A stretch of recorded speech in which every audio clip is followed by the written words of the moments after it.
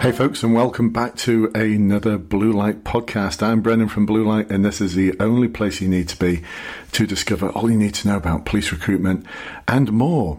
So once you're actually in the police, to discover everything you need to do to ensure that your career is awesome, that it's not just successful, that it is deeply fulfilling, that you're in roles where people say things like, wow, she's in her element.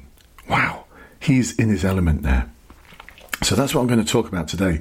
I'm going to talk about career development, and the same concepts apply to you if you're hoping to join the police as well. So again, I'm trying out something new here. I'm actually doing a podcast, and I'm recording this as a video. So hopefully it'll all work out okay. So I may talk about things that are visuals I'm going to hold up. And sorry, I'll try and describe it as best as I can for the podcast listeners. And for those of you who are on YouTube, please forgive me if I don't know where to look. So I'm either looking at the camera or I'm so used to just talking to the microphone like this. Anyway, I hope it works out. So first of all, the problem with PDR. And that stands for Professional Development Review. And it's the same problem with the Competency and Values Framework as well. It's too complicated. It's been designed by someone who is, to me, probably very, very systems focused, very, very process driven. Likes to feel as though they're in control. Why do I say that? Because this document here is the actual guidance on reviewing and assessing performance for the Professional Development Review. This is something you have once a year when you're actually in the police. It's 36 pages long. I've only printed off the front cover. It's 36 pages long. Oh my goodness. And it's got things like this in it. Flowcharts like this in it. I'm holding up a flowchart, by the way, folks. If you're listening to it on the podcast, it's just insane. And then it continues on the other side. There's more. There's 2 pages worth of flowcharts there. With each one of the pages has got something like 1, 2, 3, 4, 5, 6, 7, 8, something like 12, 15 different boxes and arrows going all over the place. I haven't got a clue. I understand this kind of stuff. I've got a master's in education where I focused on personnel evaluation systems and assessment systems and competence frameworks and all of that kind of stuff. I don't understand it. I lost the will to live reading that 36-page guidance. So I know from talking to you that what you tend to do is you just dust it off once a year. And I know that it's not your sergeant or inspector who writes it, although there are exceptions. You write it for them. It's backward looking, so you're demonstrating that you're evidencing your competence for the past year. So it's backward looking, and there may be something in there about having an action plan and working towards something, or I hope to be in the road policing unit one day, and you'll have a bit of an action plan. But honestly, do you really look at that action plan again? No. I've spoken to so many of you, and you've spoken to me on LinkedIn, and you put comments on Facebook, and the serving officers I know have been in touch. It's not changed from when I did it. I wrote my own PDR out, my boss signed it, and then it just never got saw again. I think I went for a period of about 6 years without having any performance development review whatsoever. I got promoted to inspector without having an up-to-date PDR. So fairly useless, actually, fairly useless. And the other thing that I think is a bit of a problem is this obsession with developing your weaknesses. Does that make sense at all? I mean, at best, if you focus on your weaknesses and spend a lot of energy and effort and time on developing your weaknesses, you're going to be mediocre. And what role within the police are you going to go for that requires you just to be mediocre at certain behaviours, certain skills? Because we're not all going to be brilliant firearms officers. We're not all going to be brilliant road policing unit officers. We're not all going to be brilliant neighbourhood officers. You play to your strengths, don't you? You play to your strengths. I've never seen an application form that says the best we require of you is mediocrity. We're looking for mediocre officers to fulfill this role. So why do we focus on our weaknesses so much? I've accepted my weaknesses. Actually, I don't even call them weaknesses. They're just the way I am. It's just who I am, and I try and mitigate for them. So if I span the camera around here, for those of you watching this on a video, if I span the camera around, you'd see absolute chaos around me. My desk that I'm sitting at, you can't see it. I'm not even going to show it you because I'm not even going to say it's embarrassing, but I kind of know where everything is, but it's just a mess. And that's always been me. I'm messy, I'm chaotic, I don't do lists, I'm not a process person, and I'm not a systems person. But forever in the police, from when I became a sergeant and then as an inspector, I've had bosses trying to develop me, develop that weakness, develop that thing. It's impossible. That's just the way I'm wired. My strengths, and these are the ones I've played to throughout my time in the police. My strengths are that I am fairly creative. I'm capable. I'm one of those early adopters and early innovators. I like to try out new things. I'm quite happy in chaos. I'm quite happy in complex situations. The more complex the situation is, the happier I am, because you can't do processes and systems in chaotic, complex scenarios. So neighbourhood policing was perfect for me, which is why I spent so long in that role. Never spent so long in a role in my whole career. But I was playing to my strengths, and I've done that throughout my career. And I've always achieved everything that I've wanted to achieve, besides being forced into custody. I was told by the superintendent, it's your turn. You're going to be a custody officer for a year, at least. I know you don't want to do it, Brendan, but you are doing it. You are going into custody. And I'm actually grateful, because it was useful for me when I was an inspector, and especially on response when I had to manage a custody suite, as well as being a response inspector. So it's really useful because I knew my way around the role, so that when my sergeants were struggling, I could help them. And I knew what the challenges were, and I'd actually been through some of those challenges myself. So it's kind of useful for that. But if I was given a choice, no, I wouldn't have done it. I was stuck inside as well. Oh, God. I'm not going to say I enjoyed being a custody officer. Similarly, I got told I was going to be a staff officer to an assistant chief constable. This was a time when I was in training and development. I was working towards my master's in education, and I was also involved nationally in some projects around standards and qualifications. So that particular ACC wanted someone called Brendan to be his staff officer and manage those sort of things on his behalf. Because honestly, I don't really think he enjoyed managing those things. So he wanted to find someone who would. See, that's what he was doing. He was playing to his strengths elsewhere, and he was mitigating his weaknesses. He didn't like that kind of stuff. I know he didn't like, I'm not going to say his name, but I know he didn't like that stuff. I was his staff officer. And so he found someone who was good at that kind of stuff, that he could give those roles, those portfolios to, and to just say, basically, Brendan, get on with it, manage these on my behalf and tell me what I need to say at the meetings. And that was it. So he mitigated his weaknesses. And so that's what I'm going to suggest that you do in your career. Mitigate your weakness. Focus on your strengths. Play to your strengths. And this is the first part of a 5-stage process that I'm going to talk about now in this podcast and video. Because 36 pages, you're joking, aren't you? No one's going to read 36 pages. A nice, simple 5-step process that I can put on half a page, yeah, that hopefully will resonate with you. So pin your ears back, folks. This is how it goes. So the first thing is find out what it is in the job that you're going to love. Find out that thing that you're going to love.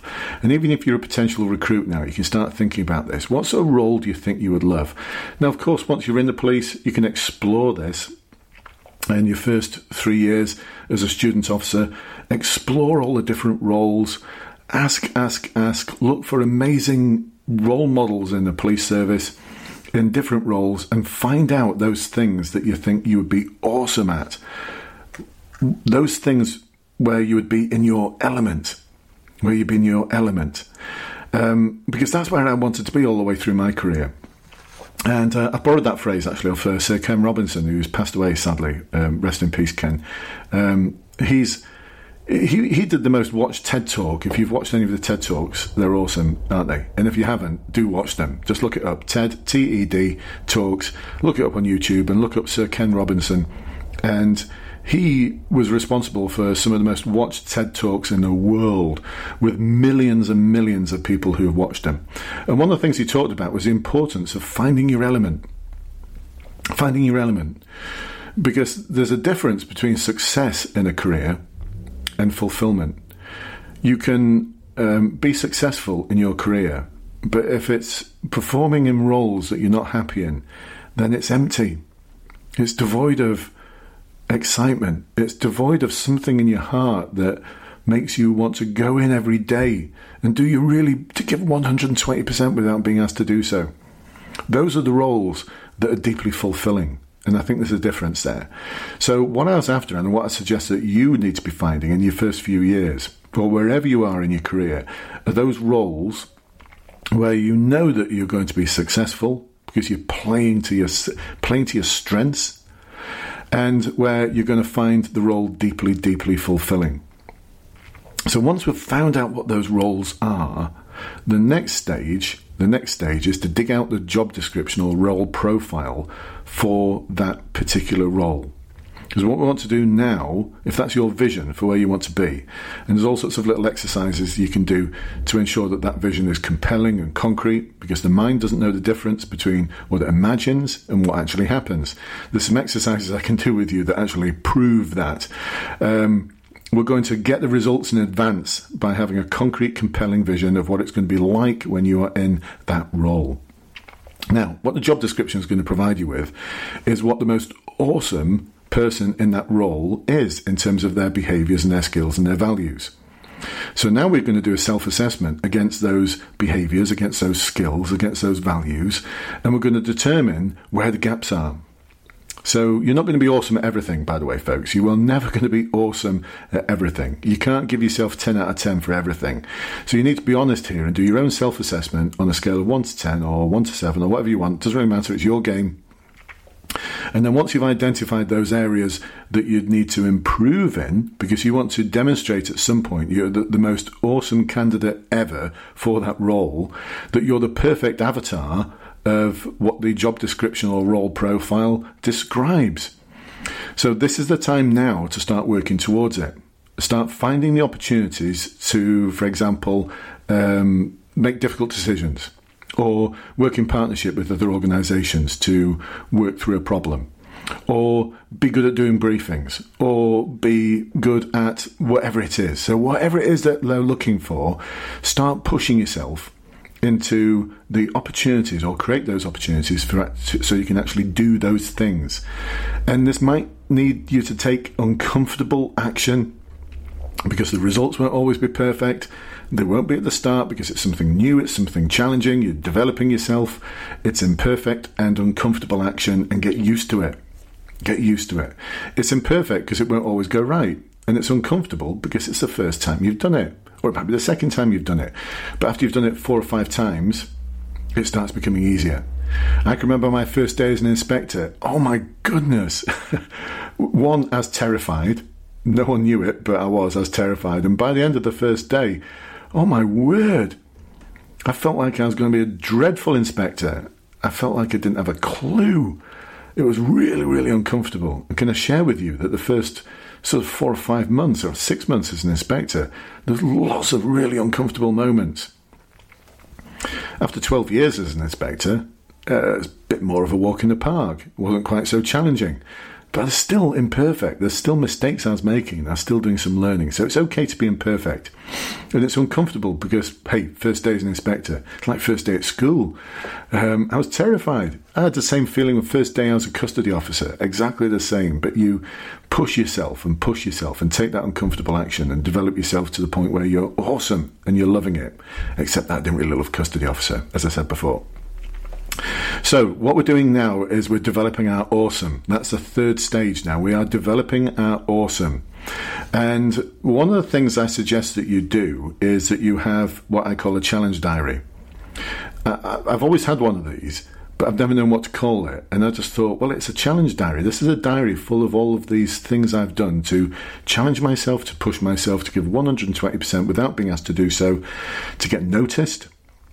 But the important thing is I've put down some evidence. I've written down in my diary exactly what's happened, how did it happen, what did I do that was good, what did I do that needs improving, why did that happen, what was the impact on others.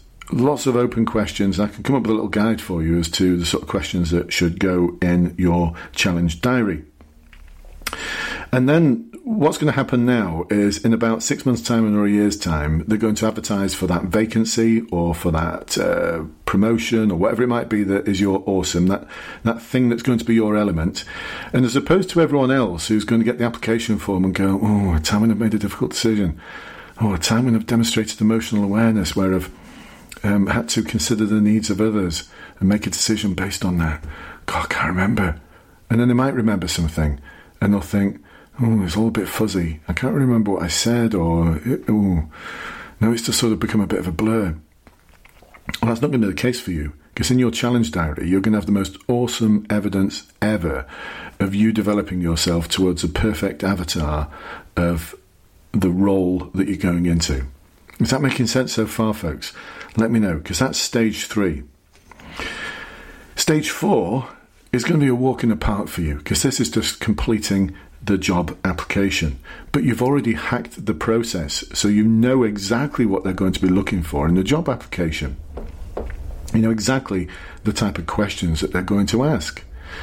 So let's think, for an example, if you're going to be a firearms officer, going in to be a firearms officer, one of the questions that is highly probable they're going to ask you is about decision making, because as a firearms officer, you've got to make quick and good decisions. Otherwise, people's lives depend on it. So my guess is on most application forms for firearms officer, there's questions about decision making, but you're already going to have so much evidence about decision making that will be a walk in the park for you. You've got your challenge diary and you already know the things that they're looking for, and they're only going to ask you questions on the application form about things they're looking for. Why would they ask you questions on the application form about values or behaviours or skills that they're not looking for? Is that making sense? See, it's so simple, isn't it? You don't need 36 pages worth. So remember, the only purpose of the job application is to get you an interview or get you a board or assessment centre or wherever it is within your force. That is the only purpose of a job application or your role application or promotion application or whatever it is. It serves no other purpose. Its only purpose is to get you to the next stage. So you're going to get to the next stage because your evidence is already awesome. And you know how to describe that evidence as well, because you've got the structured process. In other podcasts and videos, I have talked and will talk again about the SALCU process. If it's forward-facing, you'll be using the Simon Sinek 3 circles that look at your why, your how, and then the what. These are all subject of other videos and other podcasts. And by the way, if you want to find out more about these things, then join the Facebook groups and join the services even that where we really deep dive into these things. And if you want to find the Facebook groups, just go to Facebook groups and then search for Blue Light and Police Recruitment. You'll find a group that's got over 16,000 members in it. If you're a serving police officer, there is the Enforced Development. So Blue Light, Enforced Development, I think I call it a cadre, because you're a cadre, you're awesome people. That group is only about 3 months old and it's got just over 3,000 people in it now. So that's doing well. And we talk about all of these sort of things in that group. So hopefully you can join us in one of those groups where we talk about this in a lot more detail. We talk about the Sinek circles and we talk about CUDSAR and SALCU and all the different methods and techniques that you can utilise to ensure that your job application is absolutely awesome and your evidence in there just nails everything that they're looking for, because you've got this deeper understanding of the competency and values framework, the marking guide, the role profile, a far deeper understanding than everyone else, because you've been working towards it for the past year or 2 or 6 months or whatever it might be. So the next stage is your board or your interview. Now, you already know ahead of time what sort of questions you're going to get asked.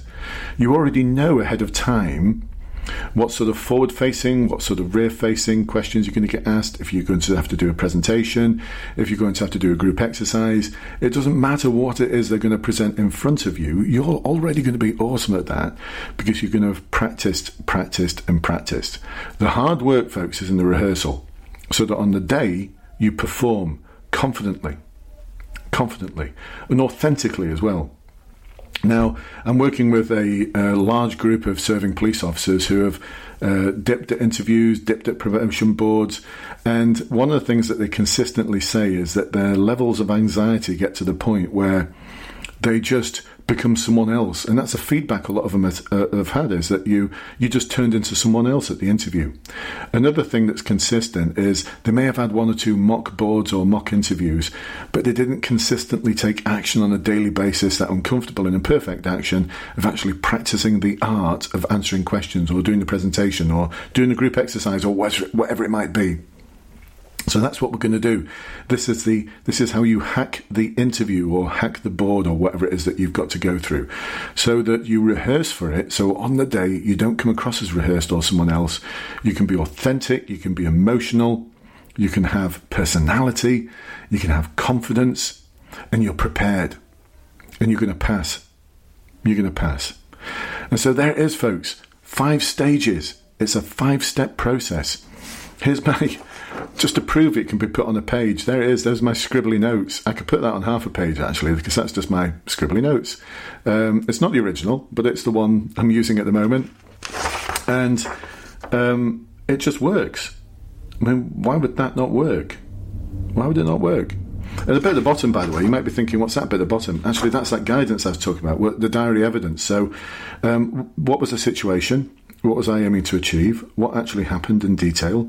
What was the impact on other people? What options did I develop? What actions did I take? How did I take those actions? What went well and why? What didn't go well and why? What were the causes of those things not going well? What was the causes of those things that did go well? What was the impact on others? What was the result? And what would I do better if I was presented with that same situation next time?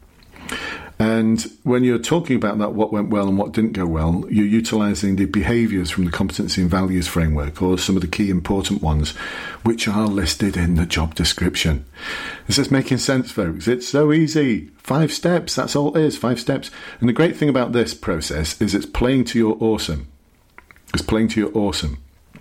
And it's ensuring that you are playing to your strengths as well, so that Importantly, you're going to get to the end of the process and you're going to succeed first time. And then when you do get that job, that role, that promotion, that specialist role, whatever it might be, you know that you're in your element. You know that you're doing something that's going to be deeply satisfying, where you're going to be successful, and it's going to be incredibly fulfilling for you. So there you go, folks. I hope you've enjoyed that podcast and video. Please, if you've got any comments, do let me know. Come and join the conversation. Come and join the team that's working on these things. I mean, the great thing about for the serving officers, some feedback some of them have given me, is that, we're spending time having a conversation that needs to be had, discussing those things that need to be said. And for the first time, we're focusing on their needs, and they're spending some precious time out of their busy working and daily lives to spend time on their development. And that's a great thing to see, because if we're doing that in a structured way, which is what we're doing, then it's going to enable them to go away every week and do something about it, and take that action that's going to get them to the point where one day they resign or retire with honour, look back and think, that was incredible. That career was just amazing. I did everything that I wanted to do. Unlike a lot of officers I speak to who retire and get to a point of retirement, and before retirement they're saying, I wish I'd gone for a promotion. I wish I'd done this. I wish I'd done this. It's too late, folks. It's too late. I look back at my career, I'd make all the same choices again. It was awesome. Awesome. So this is my wish for you, folks, to have an awesome career. I look forward to helping you, to supporting you, to being on that journey with you, to enable you to have that awesome career. Catch up with you soon. Bye-bye for now.